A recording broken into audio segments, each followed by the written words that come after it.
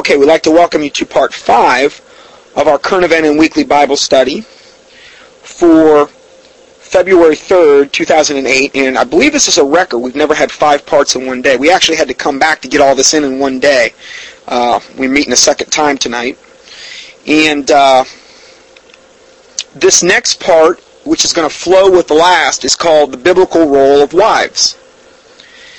So now, in this particular thing, which I'm going to make available online in a big PDF document that you can access, there's 3 sermons here from Pastor John Weaver.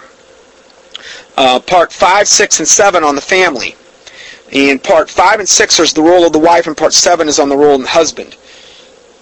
And I would highly advise you listen to these, as well as this teaching, because, as I said before, he's an incredible expositor of the Word. And we're going to reiterate a little bit about what we've been talking about, because this is kind of a separate teaching. And in order to do this, we need to kind of reiterate some of the things we've already talked about. Now, in Genesis 2:20 through 24, Genesis 2:20 through 24, we read, "And Adam gave name to all the cattle, and to the fowl of the air, and to every beast of the field. But for Adam there was not found an helpmeet for him." This is where we get that word helpmeet. Okay? Meaning, like, Adam's helper, I guess is how you would put it.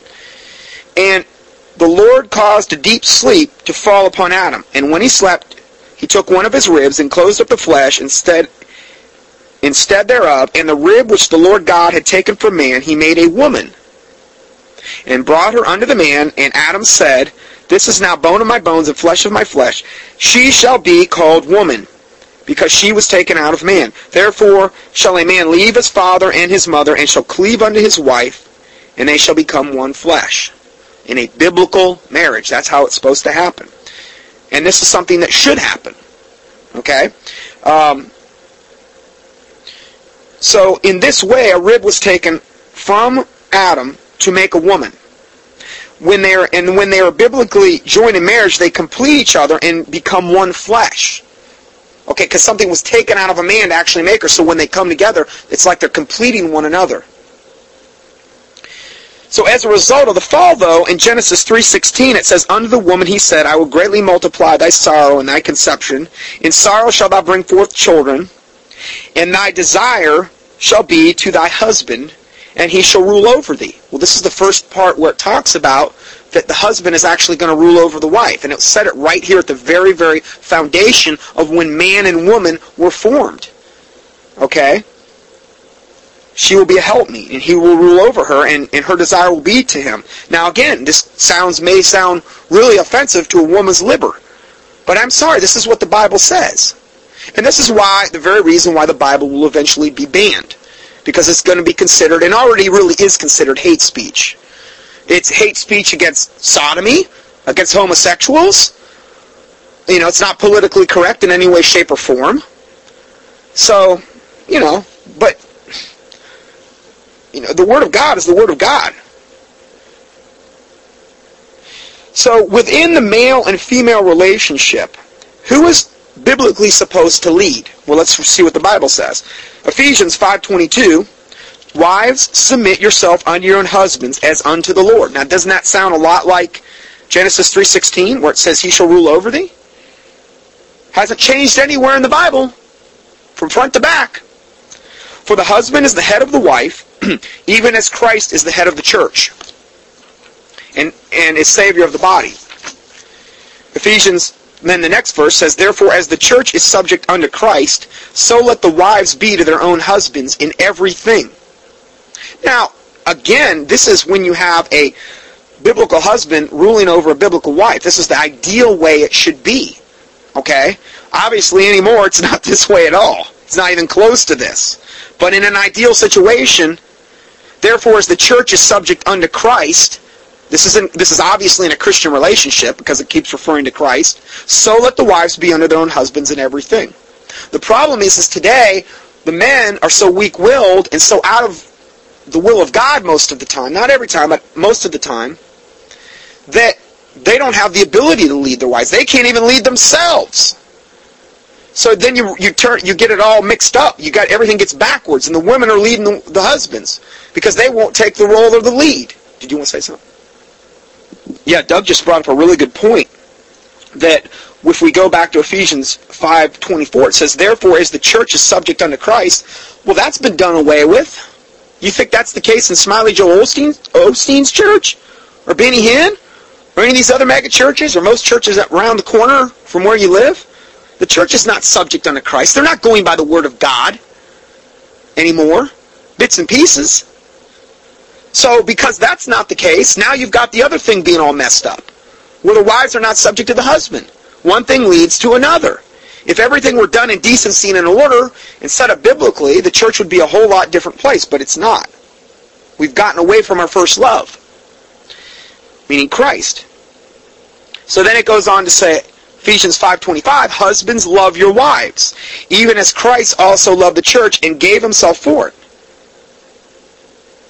So the Bible says, so let the wives be to their own husbands and everything, subject to their husbands. And then what does it say to the husbands? Husbands, love your wives.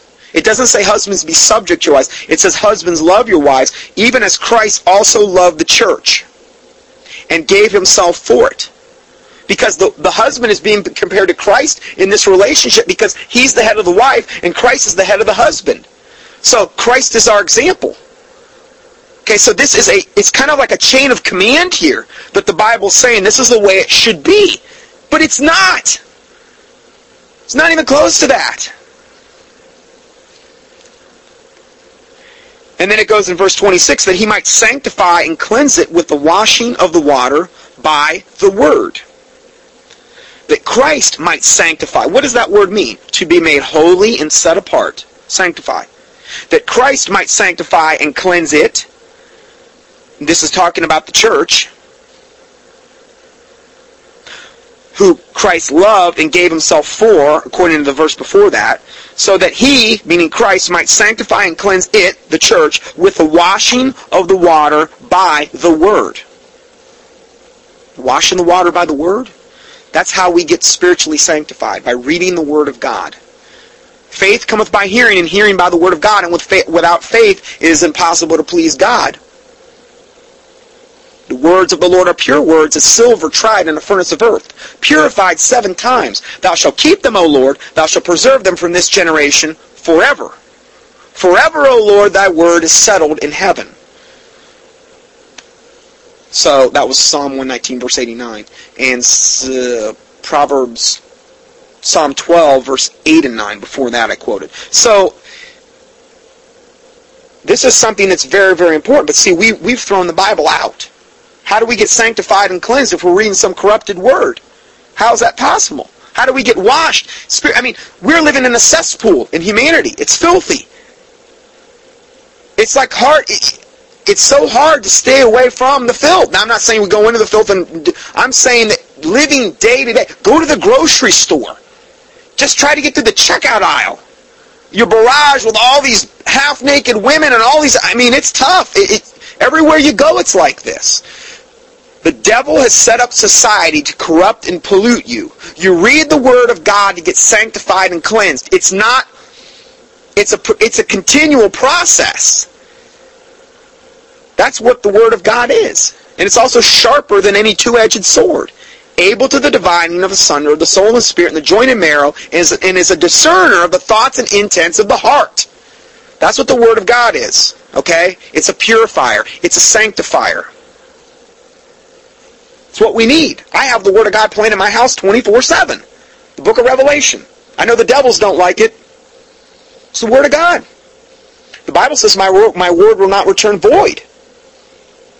Sounds like a safe bet. Not bet, but sounds like a safe thing to me to do. So these are just little hints. And then let's go further. Verse 27, that he, meaning Christ, might present it to himself a glorious church, not having spot or wrinkle or any such thing. Well, when something has been cleansed and sanctified through the washing of the water of the Word, it's not going to have spot, it's not going to have wrinkle, it's not going to have any such thing. Why? Because it's been sanctified and cleansed. That's what the Word does. That's why I keep going back to what Bible are you reading? Are you reading a perverted, corrupted Word? How are you going to get cleansed from that? How's that possible? Well, I used this soap. It was called dirty soap. I don't know why. The more I scrubbed, the dirtier I got. Or I just didn't ever seem like I could quite get clean. That's when you're reading a perverted word. Like, the NIV with over 64,000 words removed from two corrupt texts originally, from the Vaticanus and the Sinaiticus, where it was derived from, into the Revised Version of 1881, translated by two occultists named Westcott and Hort. How are you going to get cleansed with that? Just something to think about. So not having spot or wrinkle or any such thing, but that it should be holy and without blemish. Next verse, so ought men to love their wives as their own bodies. He that loveth his wife loveth himself. See, that's the big admonition to the man, is to love the wife. It says, wives, submit yourself unto your own husbands. What is the big admonition to the man? To love your wives, even as you would love your own self. The Bible says a greater love no man hath than this, that a man would lay down his life for his friend. Would you lay down your life for your wife? Even as Christ laid down his life for the church? Something to think about. That's the greatest form of love there is, it says. You lay down your life for your friend. Will you lay down your life for Christ? These are questions you should be asked. And if you can't answer in the affirmative, then ask God to give you the strength and the faith that no matter what it takes, you're not going to turn your back on Him. Ever. Because God can do that, but only God can do it. You can't muster it up. You can't do it. And if you have nothing inside you that feels that way, then maybe you're not even saved. These are just, like kind of like a spiritual checkup. When you read the verses, it's like a mirror. And usually, most people, and I know myself, I don't really like what I see in the mirror most of the time. I'm including myself in this. So I'm not just saying this in like some condemning way, like I'm Grand Poobah Pontiff over here, thinking I'm perfect. I'm preaching as much to myself as I am to anyone else. So, let's go further. For no man ever yet hated his own flesh, but nourisheth and cherisheth it, even as the Lord the church. Remember, this is like a big analogy, examples as we're looking at here. Next verse, for we are members of His body and of His flesh and of His bones. Remember, the Bible says we're the body of Christ. The body of Christ. We're members of His body and of His flesh and of His bone. We're the body of Christ. And that's why each part of the body of Christ has a different function. We talked about that earlier. Then Ephesians 5 verse 31, for this cause shall a man leave his father and mother and shall be joined unto the wife, and they two shall be one flesh. Isn't that what we just read in Genesis? Yep. Hasn't changed. Hasn't changed at all. This is a great mystery, but I speak concerning Christ in the church. Praise the Lord. This is awesome. Next verse. Nevertheless, let every one of you in particular so love his wife even as himself. They keep saying it over and over and over again. The biggest obligation a man has to his wife in this regard is to love his wife. Because see, if you truly love somebody, so many other things are going to get taken care of. If you truly love somebody, just like I always say the fear of God, if the fear of God's on a person, so many other things just get taken care of automatically. Because there's a byproduct of fear of the Lord. There's a byproduct of love. If it's true and if it's genuine. And see that, and then what does it say then to the wife? Okay, so here's to sum it all up in Ephesians 5:33, to sum it up in a nutshell, it says, nevertheless, let every one of you in particular so love his wife even as himself. And that the wife see that she reverence her husband. That's the main thing that's also in respect to submitting herself. I don't see very many submissive wives. I'm sorry. I sure wasn't married to one. I had 4 years of, I'm not going to say hell on earth because I don't think that's an accurate analogy. I think that's doing hell and injustice kind of. None of us could conceive the horrors of hell. But I had to do, but you know what? I married her as a baby Christian, basically on a dare. I do believe I was saved, but God used that 4 years to chasten me. I was miserable. I thought, man, I got away with a lot of stuff before. Why am I so miserable now? I didn't know about the chastening of the Lord. I didn't know anything. I was a baby Christian. I had somebody hand me a living Bible. She basically said, you're not man enough to marry me. I'm like, oh, yes, I am. Took her right down to the courthouse and married her. That was smart. Really smart. Brilliant on my end. Oh, yeah. And the woman was and is an absolute devil. And I am not saying that because I'm mad, because I don't have a problem forgiving people when I'm speaking truth. God, you know what? I got exactly what I deserved. I got 4 years of absolute, total, utter misery. And I really deserved death. Really? What a stupid decision. Oh, I suffered. Oh, unlike anything I'd ever known. I deserved it. I really did. And guess what? I was a weak-willed, spineless jellyfish, essentially. Spiritually gelded, essentially. I could not serve God because she would have no gods before her. That's the truth. And a woman like that will not have any gods before her because she has to be the center. Nobody can be the head but her. That's how it was. It was either that or essentially the highway type of thing. And I praise the Lord because my little girl came out of it and He gave me beauty for ashes there. I don't deserve her either, but praise the Lord. But I learned the hard way. I've been, but I don't see, the time I've spent in churches, I have just seen very, very little of truly biblical husbands or wives. I'm not going to just blame it all on the wives. I'm not. I would love to have a biblical wife, but hey, I just haven't seen too many instances or scenarios where they're just like biblical husbands aren't really abundant very much. Now, I believe the people listening to these broadcasts are also, particularly if you've stuck with me this long, we're talking a special kind of Christian. Hopefully, this end-time remnant that we talk about a lot. So I'm doing this more obviously more for you than anyone else, because most people do not want to hear this type of preaching at all. Because they don't want to go by the Bible. They want to go by whatever feels right, whatever their opinion speaks to them, those types of things.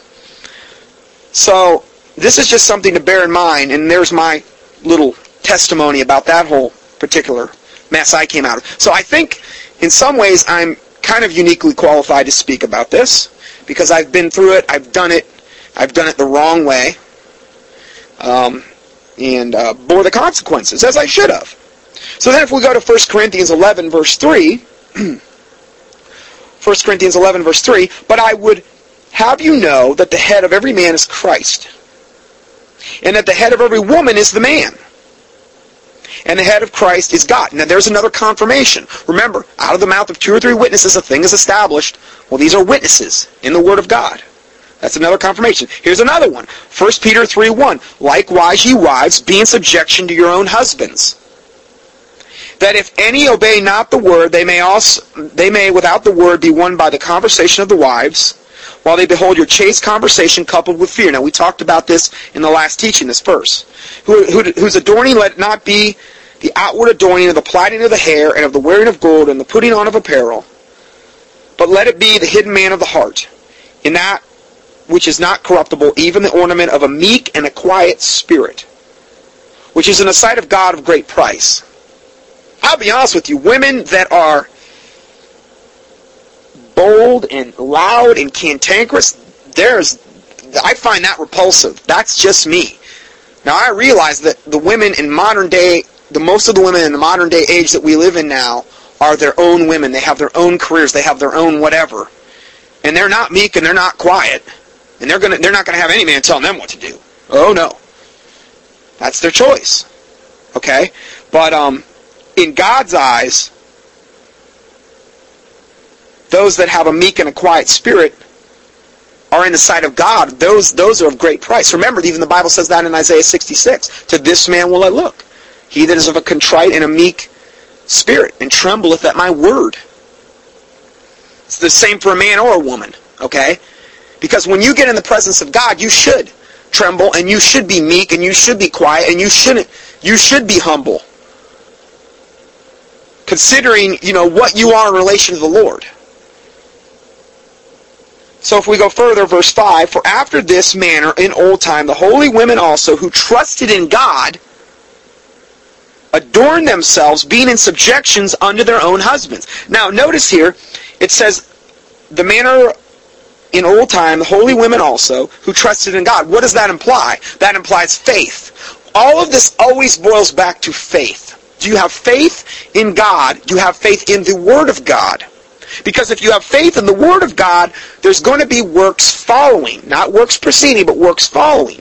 Because they had faith in God, they adorned themselves and they were in subjection to their own husbands. That was a byproduct of their faith. Just an interesting little point I wanted to bring out there.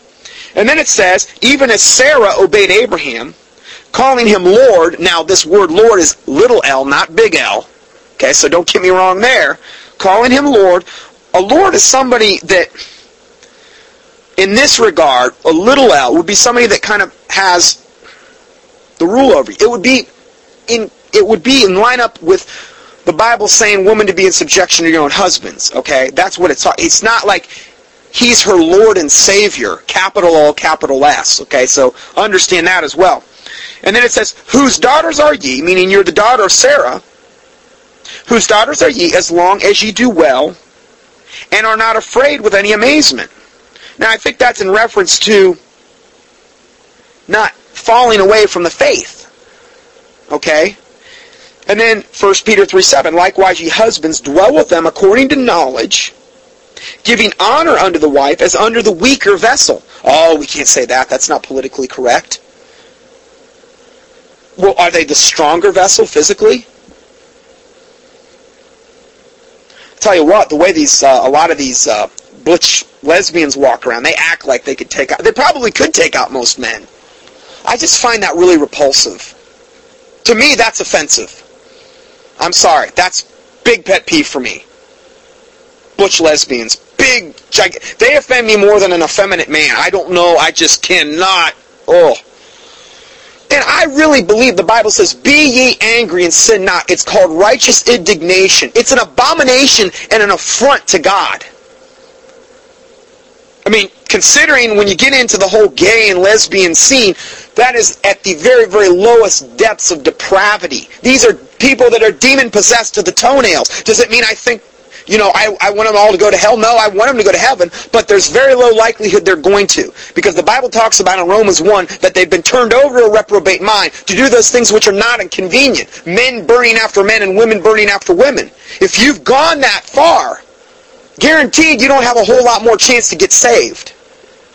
Because that is one of the worst things you can do in God's eyes. There's always two things that precede God's severe judgment on a nation if you look at it in the Bible. Typically two things, and those two things are child sacrifice and sodomy, or in this regard, sodomy in the fact of men with men, women with women. Those are usually the two things that precipitate God's severest judgment in the Scripture. If you look at Jeremiah 7, Jeremiah 11, and Jeremiah 14, it gets to a point where God says, don't even pray for these people because I won't hear your prayer. Your prayers are useless. They've had all these opportunities to repent or get saved, and they didn't do it, and they're not going to do it because their consciences have been seared with a hot iron. According to 1 Timothy 4:1. Why? Because they've given heed to seducing spirits and doctrines of devils. They've spoken lies and hypocrisy, and then the natural byproduct of that is then they have their consciences seared with a hot iron. So, let's read this last verse again. 1 Peter 3:7. Likewise, ye husbands, dwell with them according to knowledge, giving honor unto the wife as unto the weaker vessel, and being heirs together of the grace of life, that your prayers be not hindered. See, this is a way you can get your prayers hindered. You don't give honor unto your wife. You don't love your wife. You don't honor her as the weaker vessel.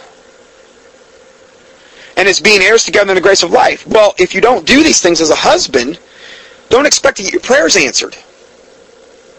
There's so many ways we can get our prayers not answered. If I regard iniquity in my heart, the Lord will not hear me. Where does it say that? Psalm 66, verse 18. If I regard, what's iniquity? Sin. It's easy. That's why the Bible says, cleanse me from presumptuous sins and secret faults, that they do not have dominion over me. Let the words of my mouth and the meditations of my heart be pleasing in thy sight, O Lord, my strength and my Redeemer. See, presumptuous sins are sins that you don't perceive as a sin because you're presuming that they're not a sin. So when you ask the Lord to cleanse you from presumptuous sins and secret faults, these are things you're not even aware of. Things that the devil has blinded your eyes to, or things that you've never been pointed out. I think that's why it's important. That's why you hear me pray that so much. Because I don't ever want to get to a point where I think, I've got everything figured out. I sin no more. I have transcended good and evil. No, I don't think so. We're not going to get into that state until we're on the other side with the Lord Jesus Christ. Okay? So, don't ever get to that point, because if you get to that point, that's pride. So let's go further. Titus 2:3. The aged women likewise, that they be in behavior as becometh holiness. Now this is the aged women. Not false accusers, not given to much wine, teachers of good things, that they may teach the young woman to be sober, to love their husbands, and to love their children. I'm sorry, I didn't see a whole lot of this going on in the churches. I saw the aged women being essentially the heads of the churches I was in. Behind the scenes, they were. They were the ones that ruled the roost. You could have the pastor up there all day long. They weren't the ones controlling the church. Because the wives could make their lives miserable at home if they chose. They knew how to do it. They knew how to work it. I observed these things. I lived through a really bad marriage, so I kind of, and I've observed things when I went into the church. The Lord showed me these things. I wish this wasn't so. I don't take glory or pleasure in pointing these things out. I'm just pointing out what I've seen. But they're supposed to teach the younger women to be sober, to love their husbands, to love their children. Man, I'm sorry, I didn't see a whole lot of that when I was in the church. And then to be discreet, chaste, keepers at home, good, obedient to their husbands, that the word of God be not blasphemed. Well then can we just transpose this and say, well, what if they're not discreet or chaste or keepers, or what if their feet don't want to abide in their own house, like it talks about in Proverbs? It talks about the way of a harlot. Her feet don't want to abide in her own house. What if they're not good and they're bad? What if they're not obedient to their husbands? This is more the norm. They could put on this church show all day long on Sunday mornings and go and put on their best foot forward and then get in the car and it's a totally different deal for the other 6 days of the week. Well, what if that doesn't happen? Well, it says then the word of God will be blasphemed. Because people see them and they say, if that's what a Christian is, I don't want anything to do with it, because they're a bunch of hypocrites. I like to reverse verses because you can assume the exact opposite from a verse. I don't think we're doing anything unscriptural there. So then let's go further. Who was created for whom? 1 Corinthians 11:5. But the woman that prayeth and prophesieth with her head uncovered dishonoreth her head. Now, I got this email the other day from a guy saying, all women have to have their heads covered.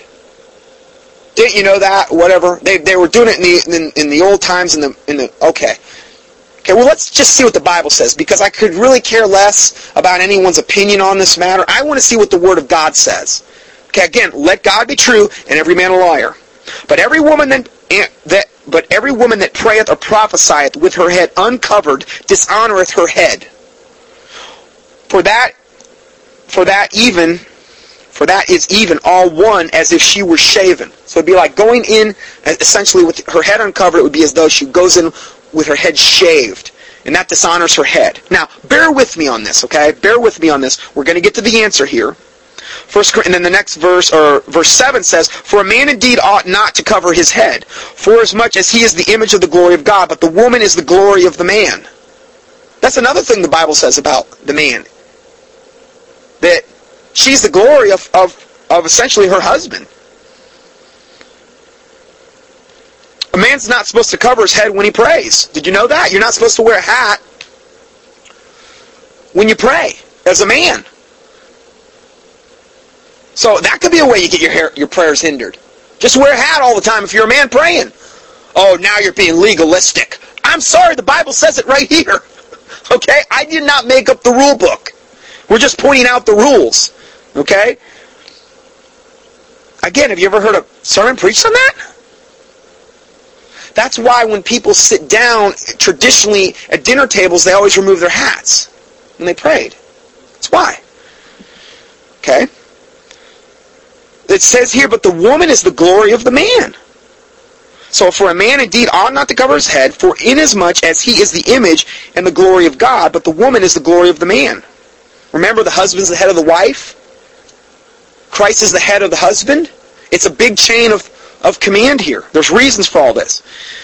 And then the next verse, verse 8, says, for the man is not of the woman, but the woman of the man. What does that make reference to? Back to Genesis, when he removed the rib from Adam and made Eve. The man is not of the woman, but the woman of the man. That's what that's in reference to, if that confuses you. And then the next verse, neither was the man created for the woman, but the woman for the man. Now remember, the title of this was who was created for whom? Adam needed a helpmeet. He told that to God. God supplied him with a helpmeet. Does that make the woman any less of a person? No. Remember, it says we're heirs in glory. Okay? In Christ, there's neither Jew nor Greek, male nor female, bond nor free. So don't get me wrong about that either. So, I think, bless God, a man's superior in spirituality and will rule over the woman here on earth as in heaven. Well, now you're being extra biblical. Okay? That's why we have to compare Scripture to Scripture. It's very, very important to keep comparing Scripture to Scripture to get the full picture.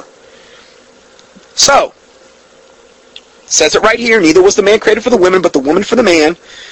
Then the next verse, or actually verse 13, 1 Corinthians 11, verse 13, judging yourselves, is it comely that a woman pray unto God uncovered? Now we're going back to that again. We started in verse 5, where it said, every woman that prayeth or prophesieth with her head uncovered dishonoreth her head. Okay, now let's go to verse 13. Judging yourselves, is it comely, meaning is it right, that a woman pray unto God uncovered? Verse 14.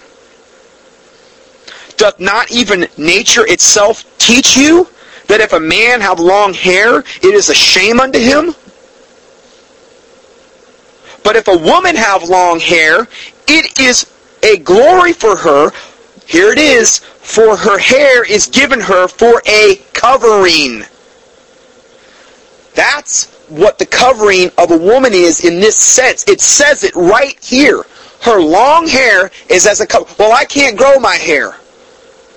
Well, grow it as long as you can. Okay?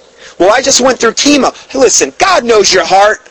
Okay? I'm not trying to strain at gnats and swallow camels here.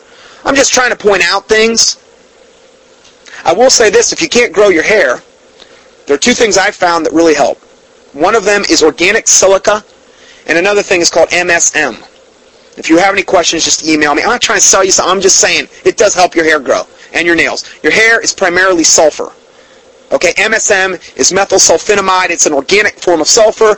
Silica is incredibly important also for hair and nail strength. So anyway, we're deficient in many things today that we weren't deficient in a ways back. So anyway, I just want to throw that out to you.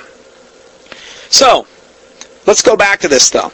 Doth not even nature itself teach you that if a man have long hair, it is a shame on him? So now, you know what this also implies? That if a man has long hair, as a woman does, that's a shame to a man. That's why when I see all these long-haired hippie pictures of Jesus, supposedly, I don't believe that. I don't believe that's what Jesus Christ looked like. Those are Catholic portrayals of what Jesus would look like with long hair. I don't believe it. I don't believe that's what he looks like, especially not with long hair. Why would he contradict his own word?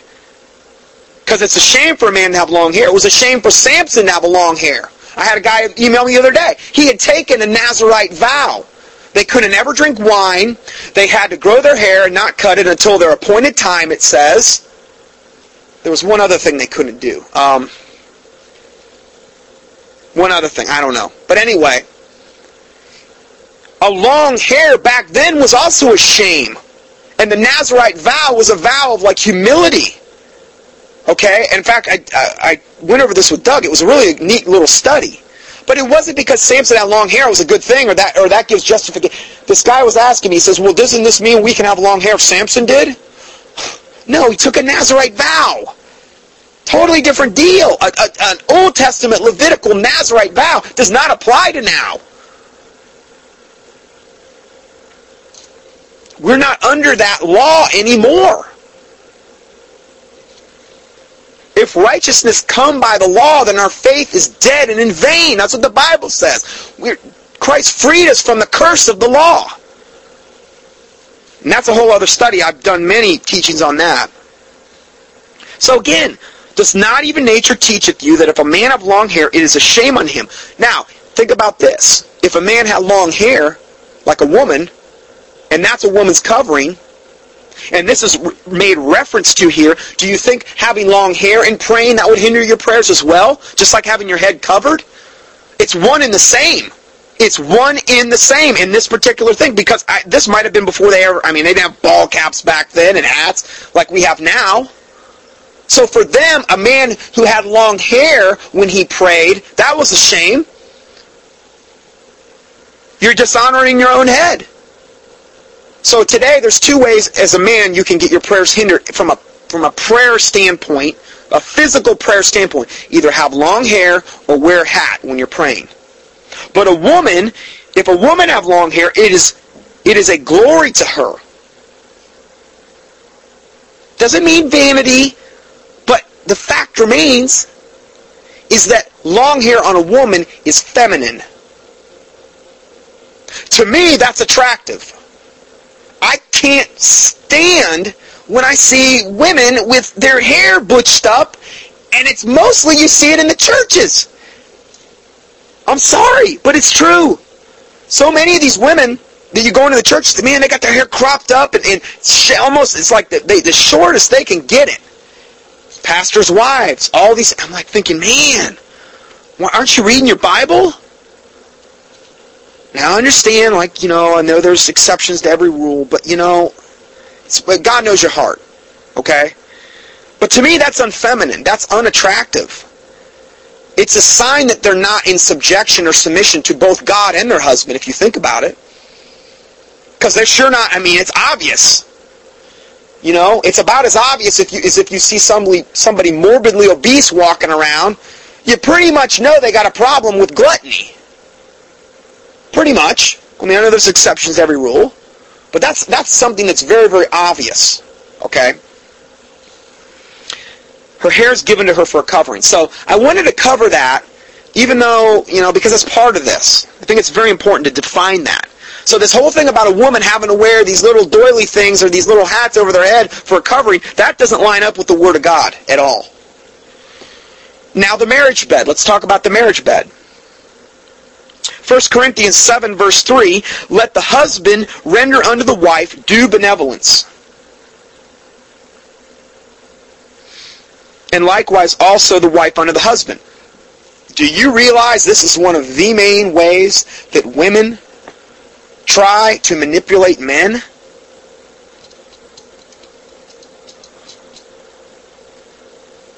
I'm telling you, I live this.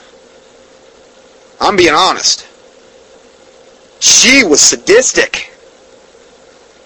My ex-wife. Whew. Let the husband render unto the wife due benevolence, and likewise also the wife unto the husband.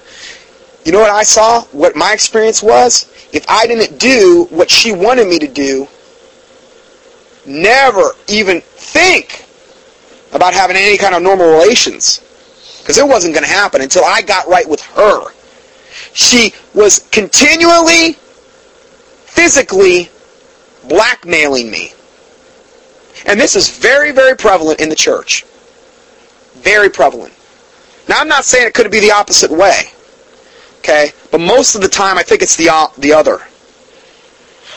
And then why? Why is this whole thing? Well, 1 Corinthians 7:4 gives us the answer. The wife hath not power over her own body, but the husband. And likewise also the husband hath not power over his own body, but the wife. Now, this is an exception to the rule of wives being in subjection to your own husband. Have you noticed that?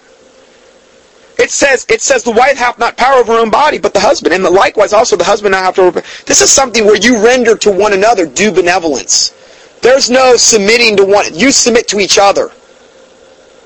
Oh, however, I'm sure Smiley Osteen's preaching this in his pulpits this weekend. Oh, yeah. I would love to see that guy just preach one hardcore biblical sermon on something like this and then add hell in there. He'd have a mass exodus. Mass exodus from his church. Oh, man. Okay, and then verse 5. And it reiterates this. Defraud ye not one another. It's called defrauding. The Bible's calling this defrauding your partner. You are. Especially when you use it like it was done on me in order to head game somebody. In order to keep them in subjection to your will or whim. It was a control freak mechanism. And many women use this mightily for their advantage. I'm not saying it can't be done by a man. I'm saying from my common experience, this is the way it was done. This is what was done to me. This is what's done to a lot of... And so the men become weaker and weaker and weaker because they know if they get out of line, they're going to have that withheld too. Not only is their home life going to be terrible, but they're not going to have the marriage bed relationship as well. So the men learn to stay in line and toe the line and be good boys. I'm not saying in every instance, okay? But this is one scenario that plays out. So defraud ye not one another, except it be consent for a time, that ye may give yourselves to fasting and prayer. This is the only time you're supposed to do this. If both of you agree, and you give yourself unto fasting and prayer, and come together again, that Satan tempt you not for your incontinency. What's incontinency? Well, it means you can't control yourself. Okay? That's why you come together again. Let Satan tempt you for your incontinency. What about women and men working out their salvation? Now, this is a verse I wanted to include in here because it would be real easy to read this verse and think, whoa, what is this? Am I saved by works now? 1 Timothy 2:11 and 15. So bear with me on this. Let the woman learn in silence with all subjection. But I suffer not a woman to teach, nor to usurp authority over man, but to be in silence. Now, we've read the first part of this verse. Now we're going to read the last. For Adam was first formed, then Eve, and Adam was not deceived, but the woman being deceived was in the transgression. Notwithstanding, she shall be saved in childbearing if they continue in faith and charity and holiness and sobriety. Now this is a verse that really needs to be rightly divided. Okay? In this verse, Paul encourages the woman not to be discouraged because of the fall, but to know that they have a very important role in the world and in the church. It is possible that this is a faint allusion to God's promise to Eve that her seed would bruise the head of the serpent, Genesis 3:15. The prophecy of Christ coming as man's Savior. These are David Cloud's comments here that I'm reading. It is a great encouragement to godly women to remember that through woman was the first sinner. The woman is also the instrument that God used to bring the Savior into the world, so also that sinners would be redeemed. Now here's what this verse does not teach. This verse is not teaching that the woman achieved eternal salvation in this manner. How do we know this? Because it would be contradictory to all the other obvious verses in the Bible in regard to the salvation issue.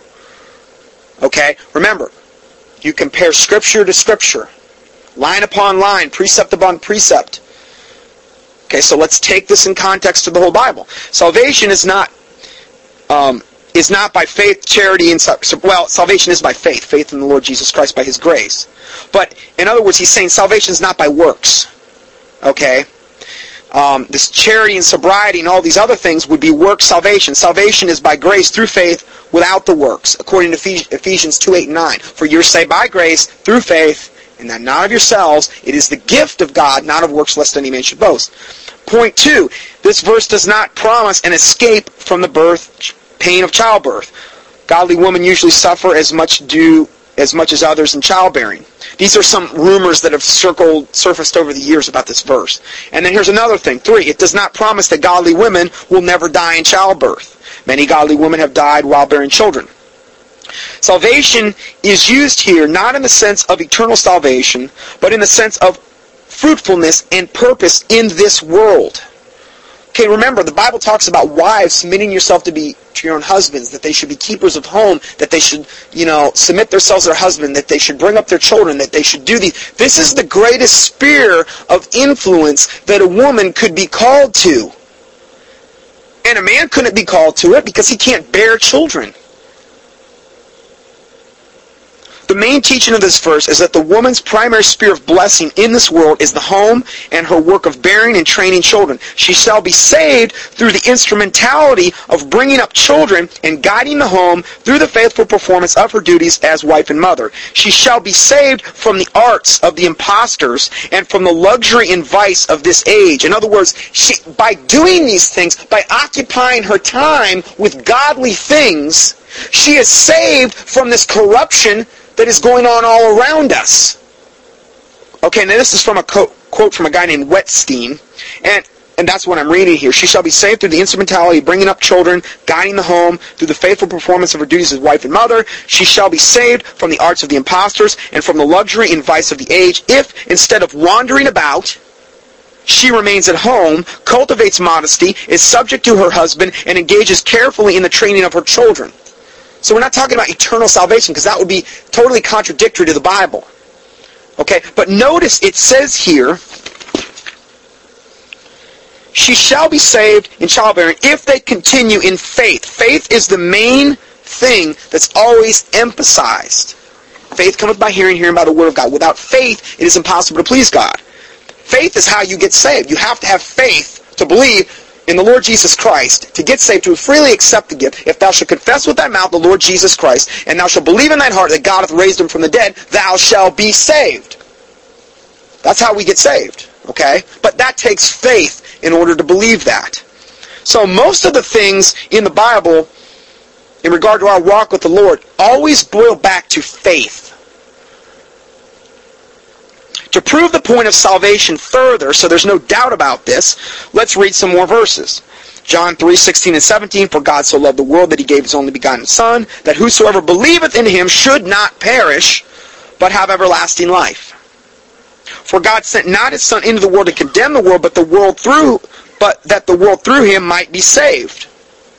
Romans 5:8-10, but God commendeth his love toward us, in that while we were yet sinners, Christ died for us. Much more then, being now justified by what? By his blood. We shall be saved from wrath through him. That's how we're saved from wrath, through the Lord. Through his blood, through his shed blood on the cross, which paid our sin debt. Not by works of righteousness are we saved, but according to his mercy he saved us. For if we were enemies, we were reconciled to God by the death of his Son. Much more, being reconciled, we shall be saved by his life. Romans 8:16 and 17. The Spirit speaketh, the Spirit itself beareth witness with our spirit that we are the children of God, and if children, then heirs, heirs of God, and joint heirs with Christ. Praise the Lord. Romans 10:8-13. But what saith it? The word is nigh thee, even in thy mouth and in thy heart.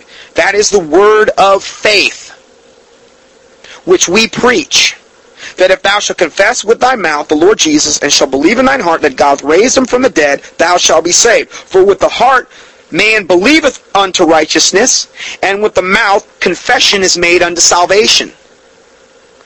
For the Scripture saith, whoso believeth on him shall not be ashamed.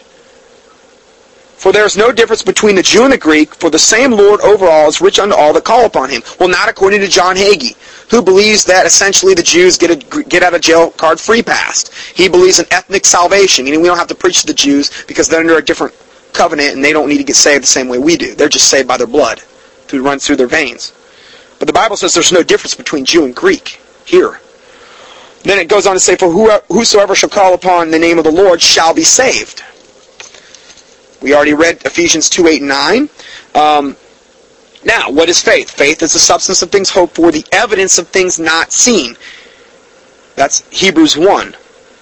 So faith is the substance of things hoped for, the evidence of things not seen. That's why it's faith. Because you hope for it and you don't see it. Because it's faith. If you saw it and it was in front of you, there would be no more faith required. Because it would be there. Romans 10:17, so then faith cometh by hearing, hearing by the word of God. Hebrews 11 verse 6, but without faith it is impossible to please him. For he that cometh to God must believe that he is. Can't please him without it. For he that cometh to God must believe that he is. That's the whole crux of getting saved. It's not just about praying a little prayer in your head and not really believing it in your heart. And if you really do, and if you really get converted, there's going to be a change. Behold, all things are passed away, all things have become new. You're a new creature in Christ. Things change. And then it goes on to say, and that he is a rewarder of them that diligently seek him. James 2:18, yea, a man may say, thou hast faith, and I have works. This would be like a Catholic. Well, a Catholic has works. They have the catechism and all the things they did all these years. And then it says, show me thy faith without thy works. And then it says, I will show thee my faith by my works. But just remember, it's in that order. Most people got the order all mixed up. They want to show you works and then have that point to their faith. But it's not. It's faith produce works. It's part of the fruit of the Spirit. Hebrews 10:35 says, cast not away therefore your confidence. This is in regard to our confidence in the hope of salvation. Jesus Christ. That's the context of this verse. Cast not away therefore your confidence, which hath great recompense of reward. For ye have need of patience, that after ye have done the will of God, ye might receive the promise. For yet a little while, and then that he that shall come will come, and will not tarry. This is in reference to Jesus coming back. Now the just shall live by faith. That's how we live, by faith. It always comes back to faith. Personally, I am so glad it's that way. If you don't feel like you have this, ask God to strengthen your faith. But remember, faith cometh by hearing, hearing by the Word of God. Get into the Word of God, your faith is going to get stronger. And you're going to be sanctified because of the washing of the water of the Word. So now the just shall live by faith, but if any man draw back. Now what is this in reference to? This is in reference to drawing back from the faith. It was just talking about faith. Remember, it said, cast not away therefore your confidence. What would that be in reference to? Your faith. The just shall live by faith. But if any man draw back, my soul shall have no pleasure in him. But we are not of them that draw back into perdition. You know what that word perdition means? Damnation. But of them that believe to the saving of the soul. See, that's what this faith is all about. That we have faith in the Lord Jesus Christ, and that is what our life is based on. Period. We're not trusting in our own works. We're not trusting in anything extra biblical. Faith. We are of them that believe to the saving of the soul. For you're saved by grace through faith, and that not of yourselves. It is the gift of God, not of works, lest any man should boast. But see, there are those that draw back. And they draw back into perdition. They never had saving faith. They've tasted of the heavenly gifts the Bible talks about in Hebrews. They've done these things, but they never, it's like the seed, the 4 types of seeds. There's one kind of seed that falls on good ground and bears 30, 60, and 90-fold, or 100-fold. But the other 3 kind fall on the ground, and that doesn't happen.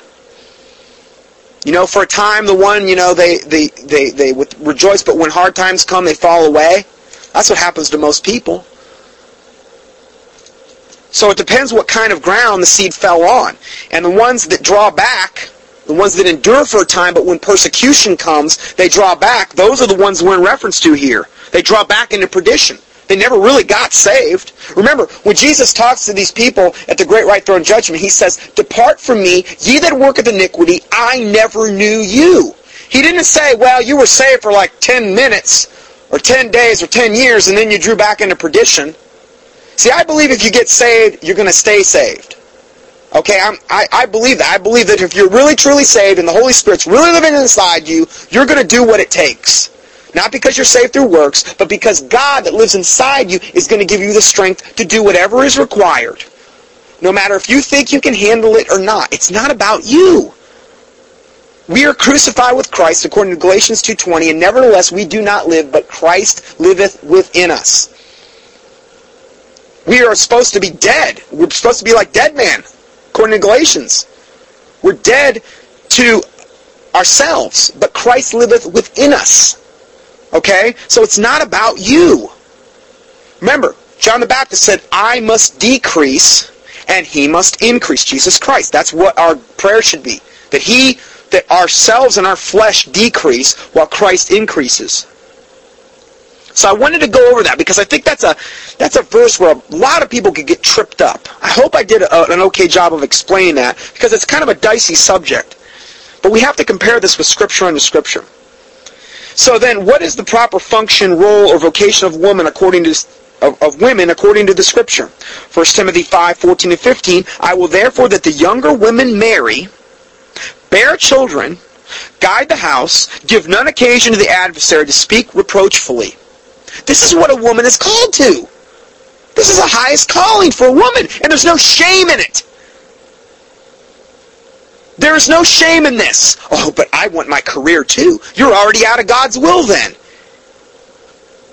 You're sure not in compliance with the Word of God. Well, if that's the God you serve, I don't want anything to do with him. Well, you won't have anything to do with him. And you're going to be burning in hell. Because you're in rebellion. And rebellion is the sin of witchcraft. I'm sorry. But if that's your attitude, that's rebellion. How do you get saved being rebellious? How do you come to God in a rebellious state? Well, God, I'll take you on my terms. I'll say this little big quick prayer and I'll give my soul to you, but I ain't going to give very much. I'm just going to do my own thing. Don't work that way. You don't come to God on God's terms. You come to God when the Spirit beareth witness with your spirit, and you get saved then. It's only a matter of eternal salvation. It's only a matter of either eternity in the lake of fire or heaven. I mean, that's not that big of a deal, right? Oh, it's a huge deal. It's as serious as it gets. So it says right here, I will therefore that the younger women marry, bear children, guide the house, give none occasion to the adversary to speak reproachfully. For some are already turned aside after Satan. It says that right here. Now, these are the verses that apply to women in the Bible, in the New Testament. Not every single one, but the main ones, I think we could see a lot of confirmation there. That's just the deal. So I'm going to go ahead and I'm going to go to our last part right now, and we'll finish out with this last part.